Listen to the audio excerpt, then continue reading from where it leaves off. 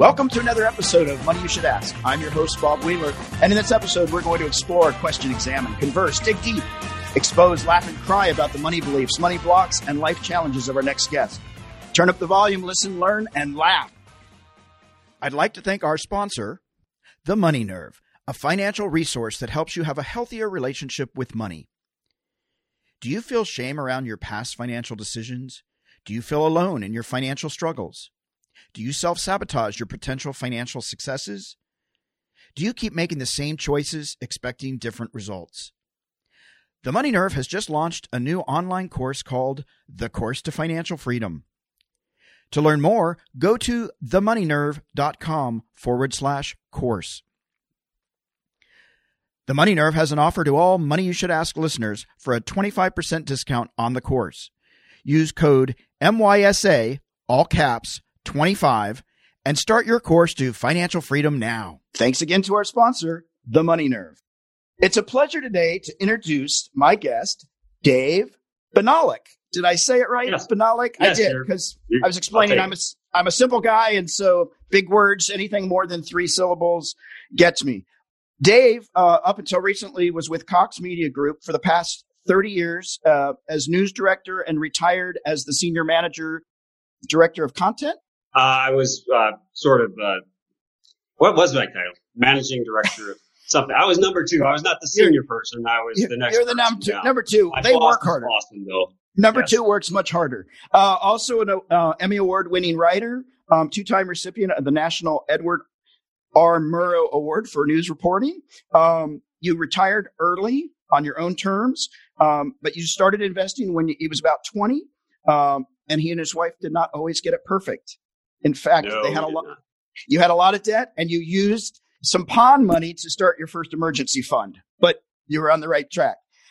So the great thing, we connected through FinCon, and I want to give a shout out to FinCon because it's an amazing community that connects folks with other folks who create new media, blogging, podcasting, social media, and video about financial topics like debt, investing, and coupons. It's to help educate and inform people about financial literacy. Dave, it's great to have you here. Thank you for joining me. Thanks very much. Pleasure to be here. So I have to start off with one of the first things to see how you've reconciled this. One of your goals when you were younger was to replace Vince Scully as the voice of the Dodgers. Yes, and it was. I know he retired eventually, but yes, like last year or something. Yeah, he just did. He got a road name for him, so it didn't happen. Were you crushed? And what else did you dream about doing? Well, let's put it this way. Before that, I wanted to replace Davey Lopes at second base, but that didn't work out either. That didn't work out either. But I think that I tell you a wonderful story about Vin is that when I was in high school, I wrote to him. I said, I want to be like you. And I figured this is going to go nowhere or whatever. And he wrote me back, and he gave me this, and it was a letter to me saying, here's what you do. I want you to, go to college, be an English major and a journalism broadcasting minor. And of course I did the opposite. And I was the broadcasting major and the English minor, but I did get the English minor. And I just thought it was just such a wonderful thing for him to do. So many people, I'm sure, wanted to contact him and to take the time to send me that and to give me some direction. I really, really appreciated it. Wow, that's pretty awesome. And when you and your wife got together, you both had a lot of debt already, or individually had debt? It was a individual thing, and I think we created a lot on our own together. Okay. Part of it was the struggle between I think all of us have with trying to put some away for the future while still enjoying some things today. And I think we've always done a pretty good job of putting away for the future, and then in our the 10 years or so before retirement, we did a really good job of that. Yeah. But the debt kind of piled up as we were doing that. So we found ourselves in a spot where, oh gosh, when I was 50 and she was in her late 40s, maybe we're like, we really need to buckle down here and figure out how we're going to do this. We didn't want to stop, with our investment accounts, but, we knew we had some work to do. We took Dave Ramsey's Financial Peace University course. Yep. At our church, and we really took a lot of his lessons to heart. My wife went out and one day took some of her belongings and some silver coins we had and visited various pawn shops and to get our first $1,000 that he wants for $1,000 emergency fund. She told me the stories of having to do that, and I vowed I would never be in a place again where my wife had to do that. Yeah. Did you always talk about money? Did you always talk about money with your wife from the beginning? I think we had talks about that. And I think probably like most couples, we didn't really talk about what money meant for each of us. Right. And, how best to use that money and how to approach it as a team. And I think that's one of the life lessons, that I would, in particular, younger couples and talk with them. We say, look, get together, think about what your goals are. Because you do need some goals to be, working towards. It's money related, saving to or paying down debt so you can have some sort of, sorry, I'm screaming for a second, but I think you need to have goals to work on and then get together and really have a serious talk and take, don't do this when you're sitting around and, watching TV or at the dinner table. Schedule a summit, take a day and discuss these things. And maybe it's even every year. My wife and I, there were a couple times we just decided our New Year's resolution on January 1st or January 2nd was we get together, we talk about where we were and what we want to do over the coming year and how we can tackle both current living, current debt, and also plan for the future as well. Yeah. And so right now you're in this pivotal new chapter. You've recently retired. And I'm wondering, at this point in your life, as you sort of look back and you sort of look forward, what is it exactly that you're trying to accomplish with this one life that you have? And how does money play in a role in the remainder of it? So I really, I think it's important to have a legacy or to have helped people. It's not even as much about somebody saying, oh, Dave was great or whatever. It's about helping people along the way. I was very fortunate, in the positions I was in my career to be able to coach younger journalists and help them grow and see some of them have very successful careers. And, it's nice to get those notes from folks from time to time saying, gosh, thank you so much for your support and your coaching and guidance. And so that's what I want to do here in the future too, with people I know and people I don't. That's why I created the website retirementsuccess.life was, when I was approaching retirement, I was reading all the, the doom and gloom stuff that you see in all the financial media to get you to click on their site. And that's what they're driving for. And the people that I knew, the people that I were retired, both as friends and as people that retired from our company, it's like, that's not their reality.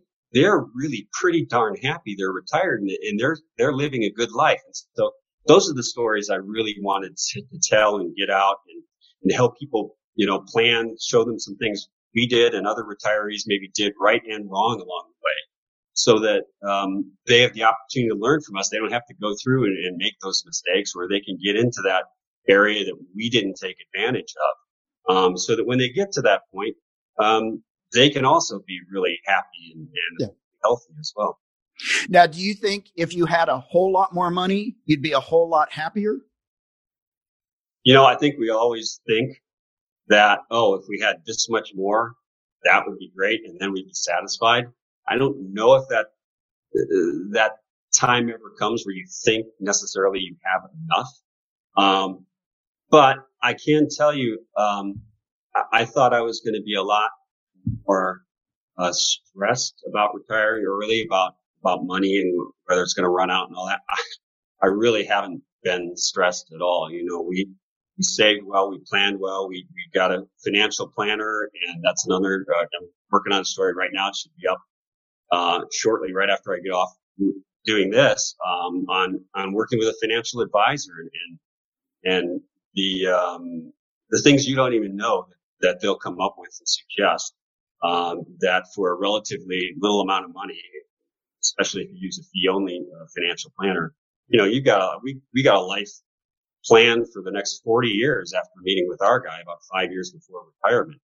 And so, I think that helped as well, is to just be comfortable here. I'm finding out exactly what my friends and colleagues who'd retired before me are pretty happy. It's not all, butterflies and cupcakes. There are some things we still have to do, and there's frustrations and all of that, just like life before retirement. But overall, it's a pretty, nice feeling to have. Yeah. And what would you say, what big accomplishments would you like to still look forward to accomplishing? Well, I think, like I say, helping others here through this site or other things, helping neighbors and friends, relatives, sometimes it's being a good listener to folks and just being there for people when they're going through things and struggles, or, and then I think there's some other things that we really want to get involved in that we've said we would, that we haven't gotten there yet, like, Samaritan's Purse, to go out and help at disaster scenes. And, yeah. I have allergies and things like that. So, that's one of the things that go, what if the allergies get kicked? But we have to just kind of let that go and go ahead and move forward, with some of those things, and being able to say, yeah, we made a difference. We followed, we want to follow God's path, and that we feel like we walked in the light and we've shown that light to others. Absolutely. Have you, being in the news and in journalism, have you traveled a lot? Do you travel a lot? And do you travel personally? You know what? I traveled a little bit in my line of work, not a couple times, 3 times a year, maybe. Traveled personally a lot more. And one of the things that, because once you get to the management stage in my, there's on call for just about everybody in my business. But once you get to the management stage, you're on call 24/7. Wow. All the time. So, my wife and I really got excited, with the idea of cruising, because in the old days, you got on a cruise ship, and if somebody wanted to call you, it cost like $50 a minute. So, that was out. we knew once that gangplank went up, we are set for the next week. We can let the woes of the world for that week. I had good people in place to take care of things when I was gone. And, but that was sort of our respite. So we enjoyed traveling there. We traveled some to, non-cruising things. We've gone to Europe a couple of times. We were at Tahiti one time. Our honeymoon was Hawaii. Nice. We went back there once. So there are places we want to go. We talked about Australia and Israel someday, hopefully. Cool. Nice. But we've been very fortunate. We've been able to do some traveling. We really enjoy it. That's awesome. That's awesome. Now, if you looking back, do you have any financial regrets? I think I regretted a couple of things that we didn't, probably work on debt earlier, or work on, I think one of my failings was always wanting a little bit bigger house than maybe we could afford. So it came with a little bit bigger mortgage payment. I think, another regret was trying to decide, what the investment markets were going to do. Instead of, that's sort of the mantra now I would tell people is, especially you're in your 20s, 30s, 40s, just invest your money in low cost index funds and just leave it there. Don't worry about it. Market goes down 30%, 40% tomorrow. You're going to be buying stuff at a lot lower price with automatic investing. And think of it as you're buying stuff on sale that you're going to get. You're getting a 70% off sale here, basically, for the money that it's going to be worth in retirement. So I think I would have, I did too much getting in and out, particular some in 2008 when we were all, panicked. And then it took years to really get the confidence to get back in. And so there was a lot of growth that gets lost. They talk about, some of the biggest gains for a stock market or investment markets in recovery is a few days after it hits the lows, and no one knows where a low is ever going to be. So you can think you know everything in a business where it's impacted by advertising and whatnot, and yet nobody knows. So just, I would say, automatic investing, so you don't have to worry about it. Come right out of your paycheck, go into your investment account or whatever accounts you have, and then just let it go. Yeah, you got to stay the course. I think what happens is people get cold feet at the wrong moment. And once you're out, you've lost the money. If you stay in, you've got the opportunity to recover. Do you have a certain percent that you say, you know what, 20% of my money coming in goes to investing? People have different 10%, 20%, 30%. What did you try to stick with? Well, I think so it changed over the years, right? We were pretty good when we first got married, doing like 10%.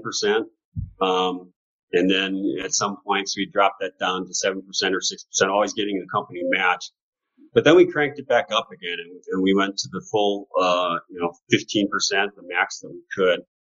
The other important thing to us that we didn't do our entire marriage, but we have done about the last 10 years is tithing, is giving a tenth to God. Yep. And, just reading Malachi, today, Malachi 3, I think, talks about, the importance of the tithe and saying, God saying, test me in this. And, not that it was a test, but when we started tithing, we started getting so many other blessings. And, I started getting promotions and raises, and, even in retirement here, we're in a house that we bought 2 years ago, and it's appreciated like 20% in that time. And so, I think that comes first now, the setting aside of the 10%, and as the tithe. And then, everything else, it seems to just, it's almost magical. And the one thing I would say is that after we did this, our church did something really interesting. And so for anybody's there related to churches on a church board, pastor or something, I would just say this would be an interesting thing to try. Our church said, all right, you know what? We know this is kind of a hard concept to grasp. I want you to try for 3 months, tithe to us. Tithe for 3 months. And if you don't like the results at the end, we'll give you your money back. Wow. And I don't know what the results were, but I'm sure a lot of people were blessed through that time, and they're probably tithing today because of it. And I just thought that was a really interesting way for a church to approach that subject. I love that. A money back guarantee. God. I mean, that's pretty awesome. That's pretty awesome. I definitely think tithing and charity and service is a very, very important part of financial planning and living life. I mean, that's my personal opinion. But I do think it plays a significant role. What was probably the best advice you ever got when you were younger? The best advice I ever got when I was younger, I think from my parents, and not that I followed all the time, was paying off your credit cards every month. Yeah. And, at the end of that, you just carry, basically you're using, the company, the credit card company, I won't say name, but you're using them for free. You're using their product. You get to use the card, but you just pay it off every month. And it's when you don't pay it off every month that's when trouble starts. That's when trouble starts. That's probably the best advice. And like you say, this is not about being perfect in your podcast. So that's one where we were not perfect. Right. But that was great advice. Yeah. And I'm glad you mentioned that again about not being perfect. The goal here for me is, yes, sometimes I'm going to get off the path. I get a little cocky. I think I got it handled. Like I know better. And then I get myself in trouble because I have to keep myself in check. Even when things are going really well, that's where I can get off track a little bit more, just because I'm feeling so confident. And for me, it's so important to keep checking in and then, let me readjust. And because I know some people, I never made a mistake. And then the anxiety of like trying to pretend that that's true. I don't want that. I'd rather just be real and go, man, I messed up pretty bad. Right. Now growing up, your parents told you about not to have debt on the credit cards, pay it off. Right. Were there any things that when you were, 5, 6, 7, that you remember that your parents would always say this, or what was the message? Well, I think the one thing that they did was that, I had a weekly allowance. I'm not sure when it started, maybe 6, 7, 8. Mm-hmm. And, I don't know. It comes to I think I started probably at 75 cents a week or something, and it got to $1.25 or $1. Mom will probably correct me after she hears this. But it really taught me, and not that they didn't buy me other things, but it really taught me that if I want something, I had to save for it. And, if I wanted that new pack of baseball cards, I had to save for it. If I wanted the new little thing for my train set, that might take 3 weeks or 4 weeks of savings and then that was a big deal to really go and get that. Go, wow, look at what I got for doing, this is my reward now. And then it taught you there's some things, well, maybe that reward wasn't quite worth all the work that I did to save for it. So it really, I think, taught me the value of money. Yeah. And I've read, and I don't know the statistics, but my understanding is that people that have gotten an allowance as a kid have a better awareness around finances because it started early. But you also delivered newspapers. You swept the floor at the grocery store bakery. You were an umpire and a ref. You were it sounds like from an early age, you learned the value of putting in the work and receiving a financial payoff from that.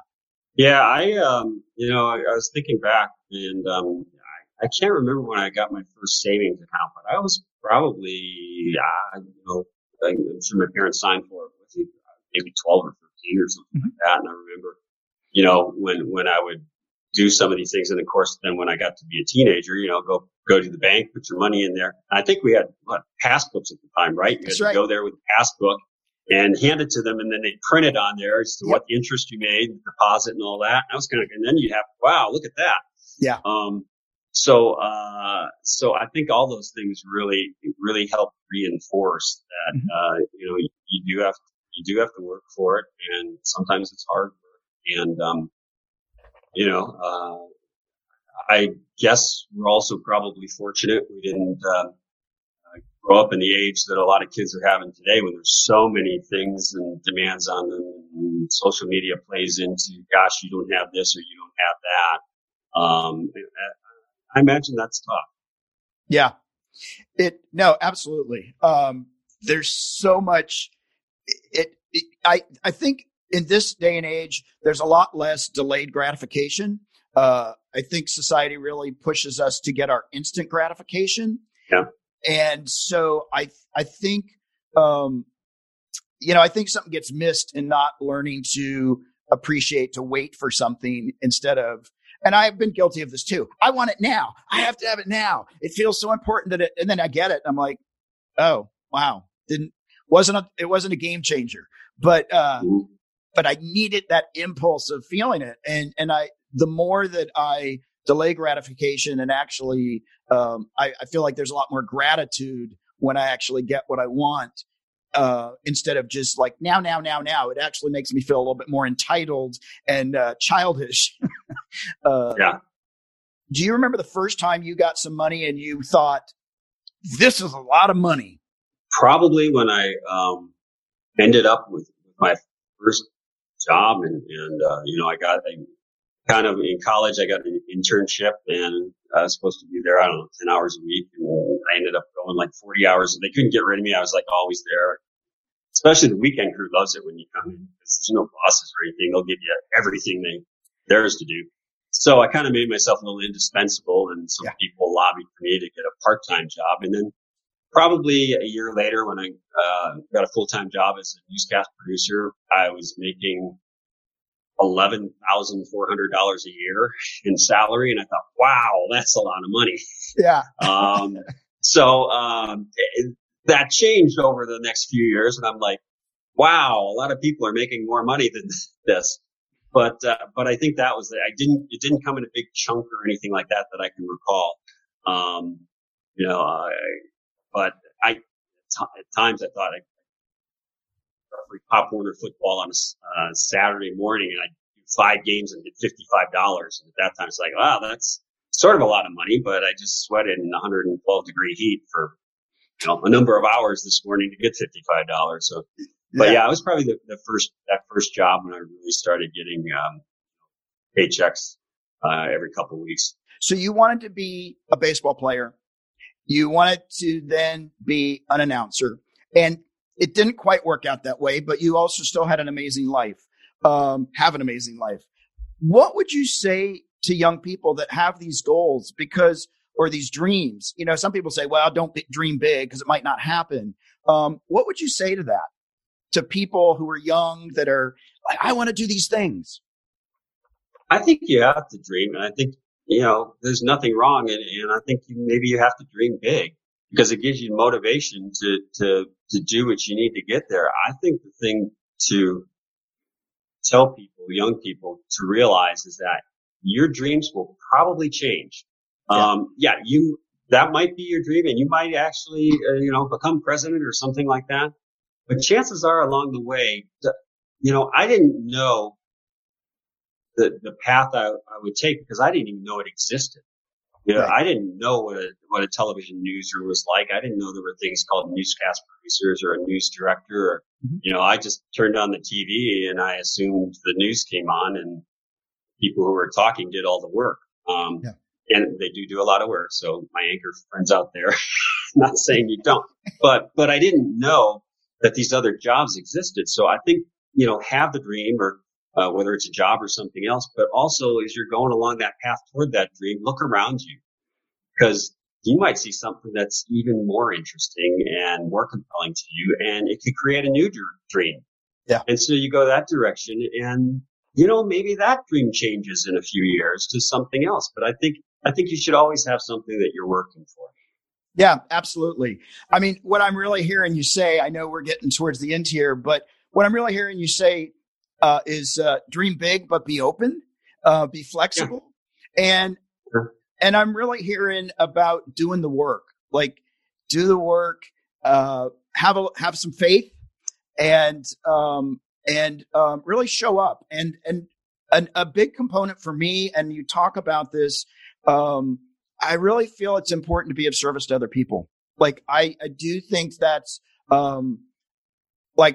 I like to think that is our purpose, is to be of service and to make the world a better place. And it sounds like that you have worked really hard and now you're helping people look at retirement and being able to continue that legacy of living a happy life.